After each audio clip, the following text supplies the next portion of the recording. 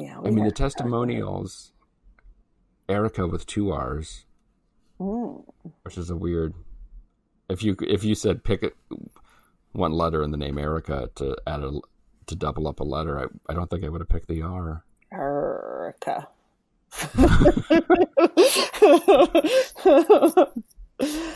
Wow. And this is my friend Erica. I don't know. See, now it's kind of growing on me. I think it's kind of more fun to say than just Erica. Kind of with the extra R. Yeah. That's great to meet you, Erica. Right? Way more fun. This is Why, with your hosts, Heidi Hedquist and Luke Poling.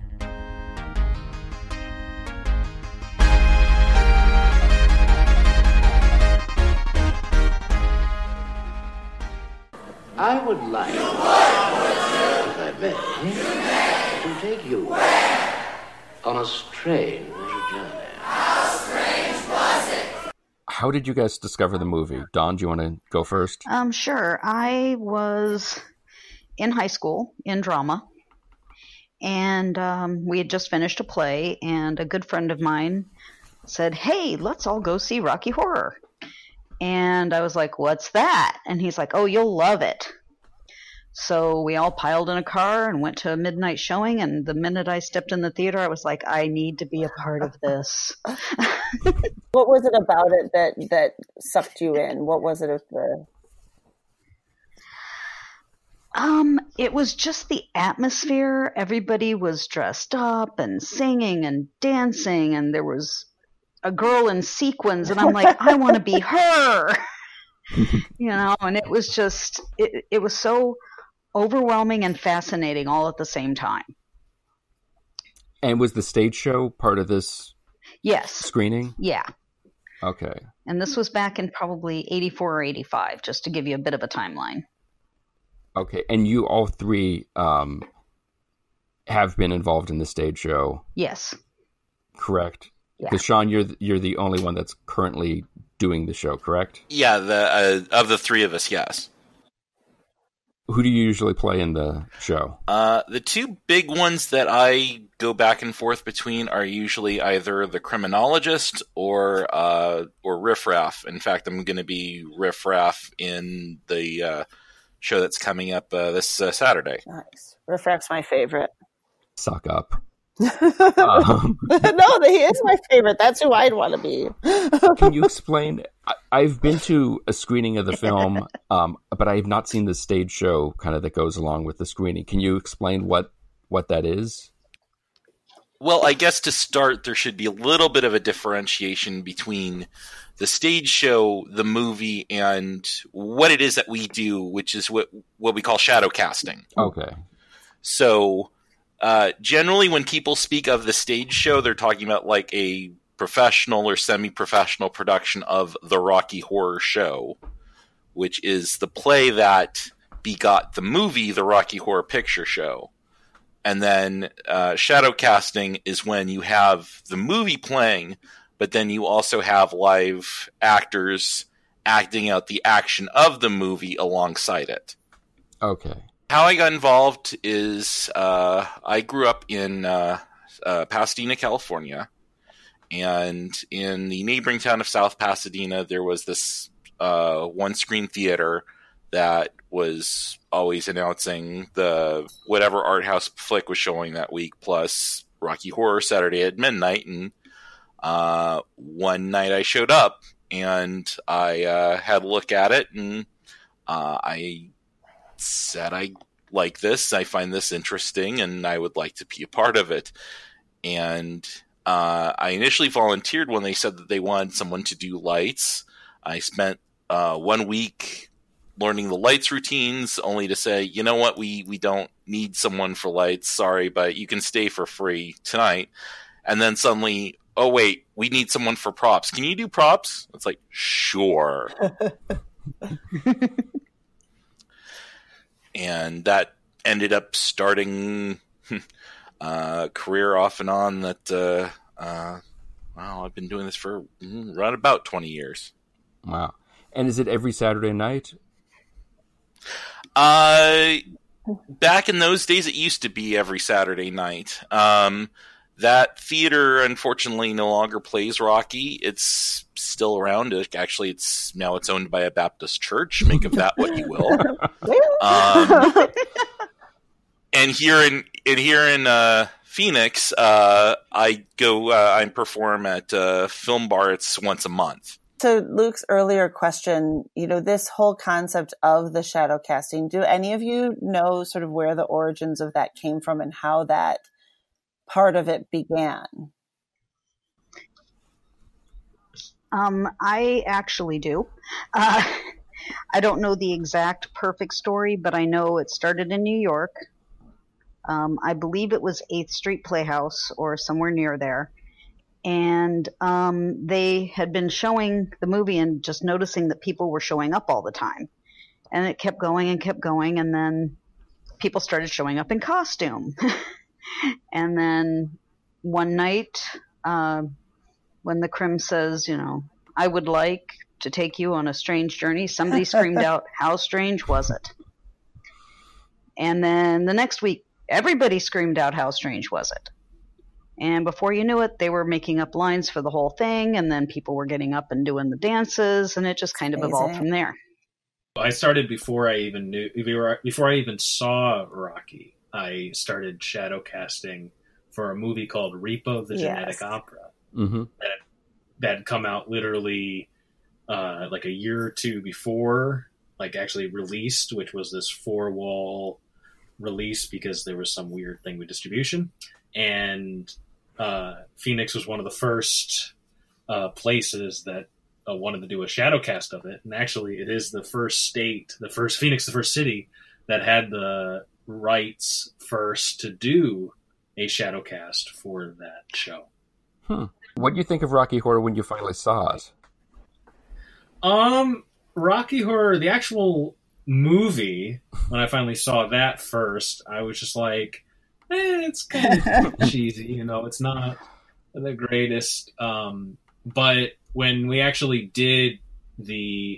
saw the actual show, and weirdly enough, it was a specific special show. It was the first one I saw. It was this adults only show where they actually went a little bit more with the nudity and everything. So this show was like a more adult version of it. And it was an interesting shock to be a first time, but I thought it was really fun. And eventually I just started to be involved. And actually that's where I met Dawn, was currently my girlfriend of almost like pretty much 9 years now. For all of you, what did your friends and family think of this obsession? I mean, like my dad growing up, for me, going to see movies all the time, my dad always said he only went to 3 movies growing up, Ben-Hur and The Sound of Music twice. Did your friends and family get it? Why you kept going back to this film and kept doing the shadow casting and all of this?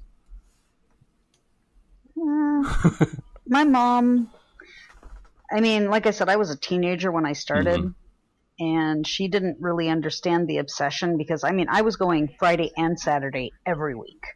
That's dedication. And she ended up showing up at a show one night, and you know how raunchy it can get. Right. And I was so embarrassed that she showed up, but the next day she said, well, at least you're not out doing drugs and getting pregnant. That's true.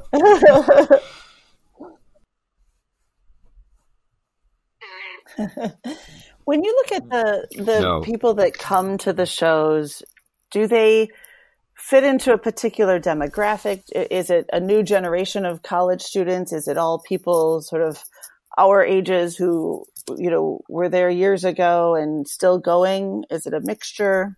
I'd say it's a good mix, just based on the people that, for the current venue I'm going in, obviously it's a bar, so you're going to get people who are like 21 and over. Technically, I think they do allow 18-year-olds with an adult, but it's a good mixture. We get people from all over the map, so to speak. There's That's awesome. Yeah. And much like our one of the questions we asked our friend the nudist today, do you ever find yourself running into people outside of the Rocky Horror? But could you recognize people? Is it hard to recognize them in non-costume? Depends on the part, really. I used to get recognized all the time, but at the time I was playing either Columbia or Janet, which has a lot less clothing. Well, Columbia has a lot of makeup, but it's not like I was Frank and had a big wig and everything. Sure. I was pretty much me. Right. I was going to ask about the rules. I know the screening I went to had it made a big deal about the fact that, like, okay, for this one night, we're going to let you bring in rice, which I was still picking out of my hair 2 days later, newspapers and squirt guns, no candles, but everything else was cool to bring in and throw. Is that still cool at a lot of places, or are a lot of theaters cracking down on it and just being like, you cannot bring that stuff in here again? It's really a venue by venue thing. There are some venues that don't particularly have a problem with food getting thrown. Mm-hmm. I know for one thing that, the venue we're currently at right now, they say absolutely no rice, absolutely no toast, but they do provide popcorn, and we generally say, well, if you have to throw something, throw popcorn. Fair They're enough. used to that. But yeah, for some venues, throwing food is an absolute no because of vermin problems, bugs, rats, stuff like that. No open flames is a common rule about that. Every time I hear stories about there is this one theater in the Midwest that burned down during a Rocky Horror because someone had a Zippo.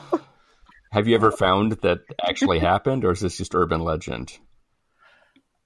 Honestly, I've not cared real much to check. Some things are best not to know. It's like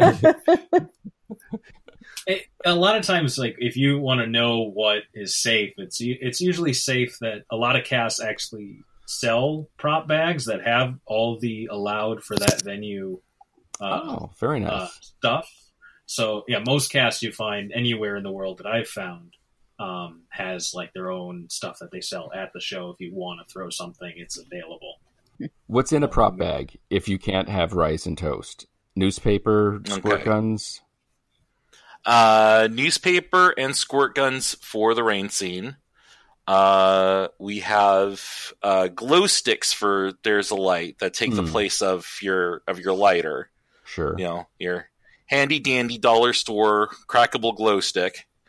And let's see, there's a party hat that Frank puts on during the dinner scene. There's toilet tissue to throw when Scott pops up and Brad says, "Great Scott!" Everybody throws their Scott brand toilet tissue. And then there are playing cards for "I'm Going Home" when Frank sings out "Cards for Sorrow, Cards for Pain." Everybody throws their playing cards. So as fun as it is, and all of these things are, it's awesome. It can also be really intimidating for someone who's never been before. What advice would you give to a virgin attendee?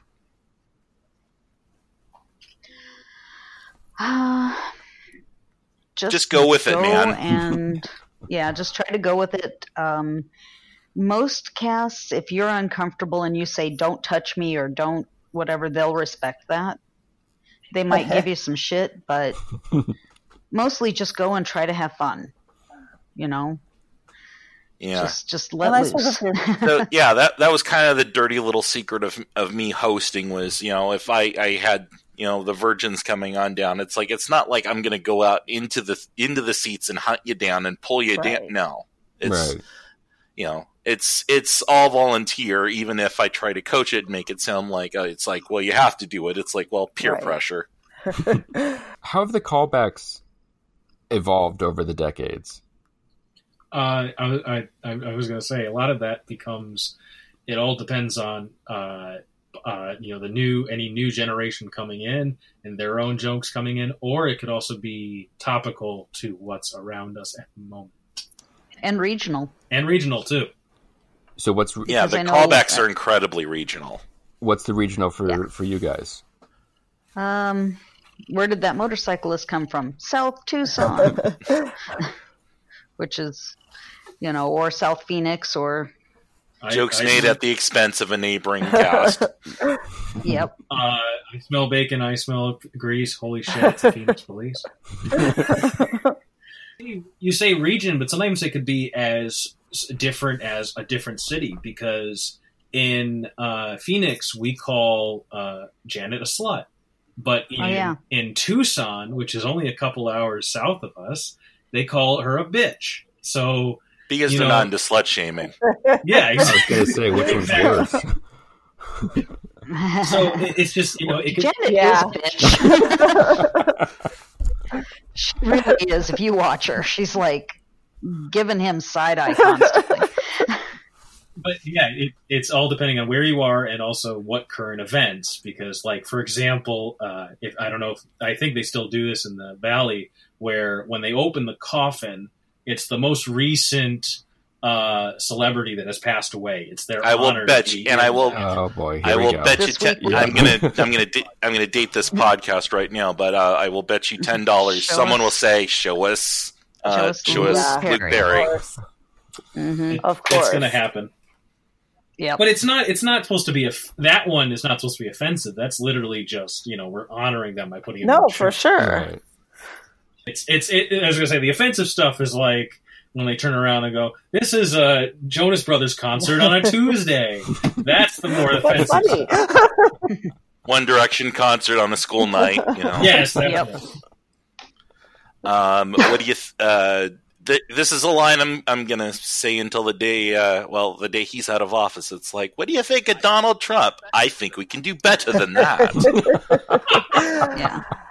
No, there was a record that came out in 1982 or 83 that was the soundtrack of the movie with all the callbacks on it. Yes. How much of that has changed by now? Certainly they're the standards, the tried and trues, the Margaritavilles of callbacks. It's, I would say probably maybe 50%. That much. Is still the same stuff. It's been a while since I listened to the audience participation album, but I mean, it's still, How Strange Was It? Right. Brad's an Asshole. All that is still there. So there's still quite a few of the old jokes. Do you ever get bored of the movie? Do you ever think, if I have to time warp one more time? Constantly. See, for me, it helps keep it fresh. It's like, for the longest time, all I did was Criminologist, and it's like, I swear to God, if I got to put that Ascon on one more time. Right. That's usually the point where I decide, you know what, maybe it's time I started rehearsing a new character. Yeah. Mm-hmm. Let's not do the time. How about that? I've done every character, so it becomes a little harder. Now, I haven't filled out my bingo card just yet. I'm getting close, but not quite. Who remains for you? Let me see. Janet. Janet's not one I've done yet. I want to be there. Oh yeah, I'm sure. It's like, yeah, I will go. Let's go see the 300-pound 30-year-old man walk around in the brassiere and slip and all that. It's been done before. Speaking of the podcast, well, we were bored, and sounds very familiar to our story. I had been wanting to do a podcast for a long time, but I never really knew what to do. And then some other people said, hey, we should maybe do a Rocky podcast. And we looked into it, and there wasn't one.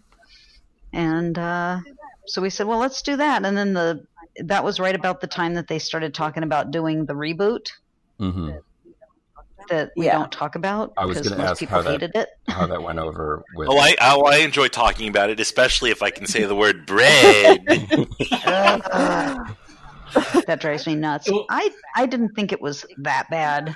It could have been better.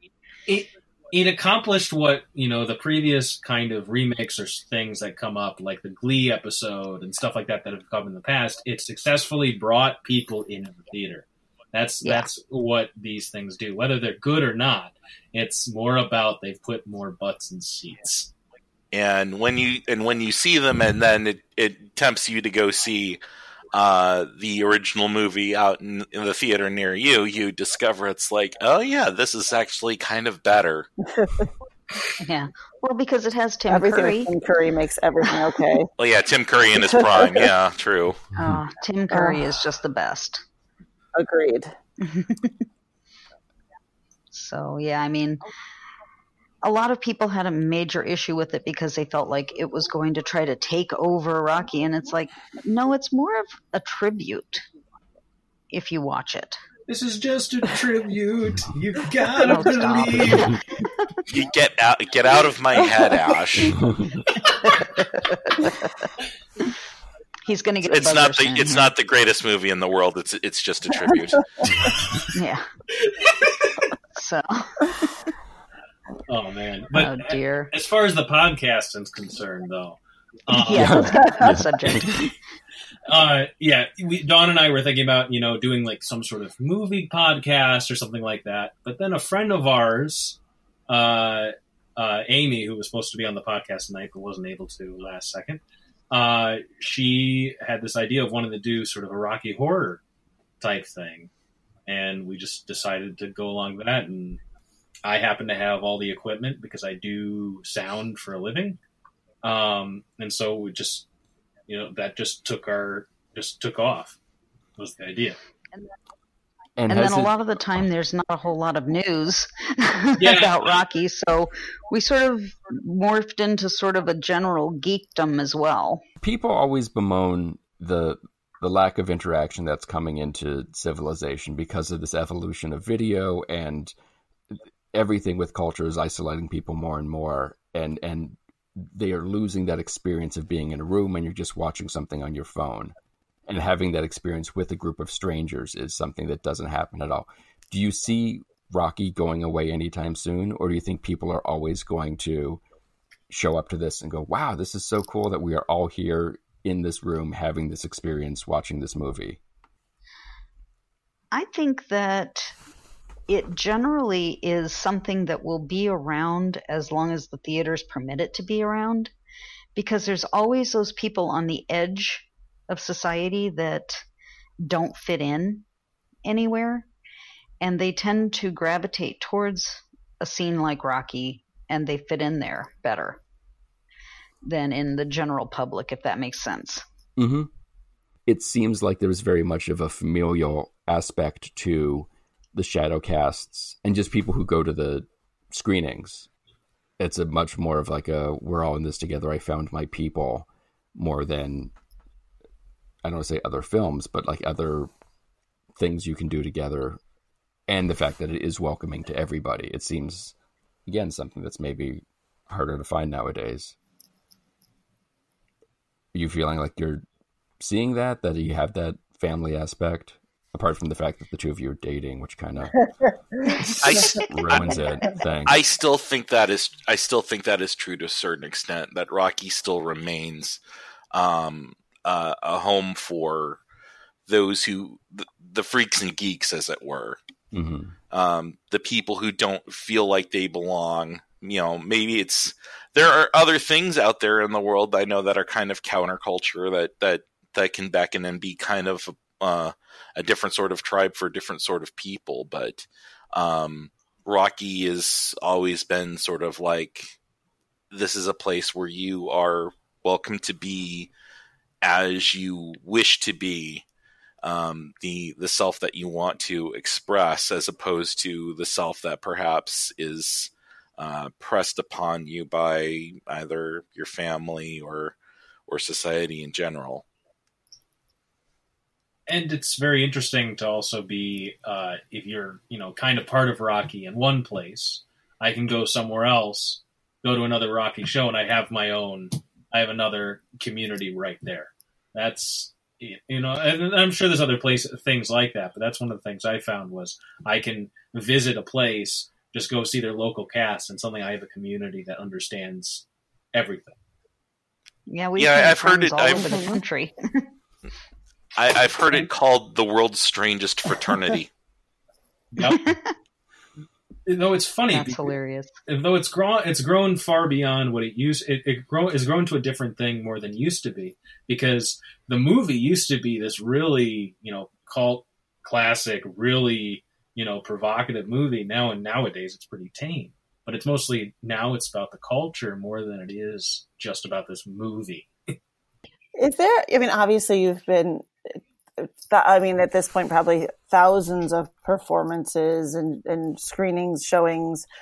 Is there any particular time or something that happened at a particular event that really stands out as either that was the greatest time ever or, oh my God, what just happened?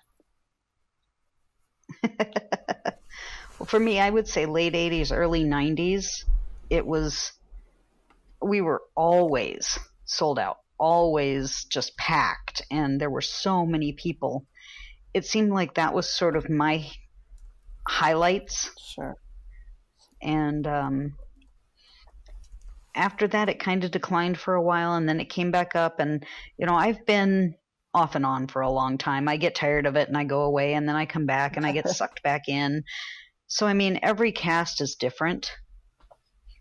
So, when I came back the last time, I was more of just sort of a, what's the word, babe? When you came back?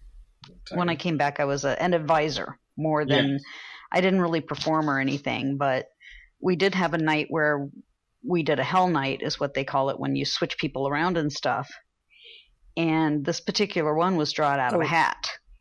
So that night they had everybody draw their parts out of a hat. And we didn't tell anybody, but I was also involved. And I happened to draw Columbia, which was the first part I ever played. And so I got to play it like one last time. And I probably will never play again. So I got to start and stop at the same point. So it was just kind of really cool. And I was so happy when I got that part, because it's like, yes, I know this one really well. So I'd say that's a highlight for me. I don't know about these guys. For me, it's probably when I played Frankenfurter for the first time, because before it was just more, to me, it was very much just a imitation sort of situation, which it is.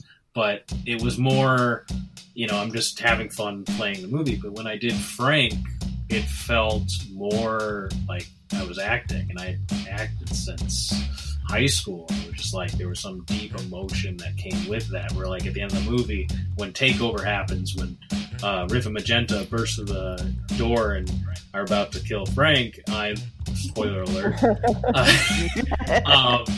Frank, there was just this emotional release, like, what the heck did I just go through?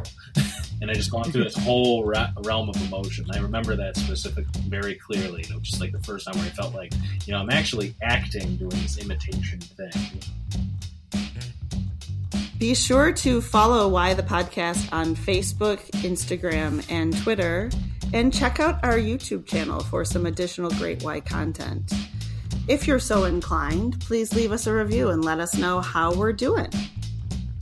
The show is produced by myself and Heidi Hegquist. Our reluctant executive producers are John Sauvé and Sandy Stone.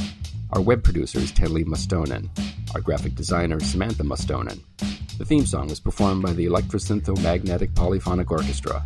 This one's for Philippe. Thanks for joining us. Flash, we're coming home.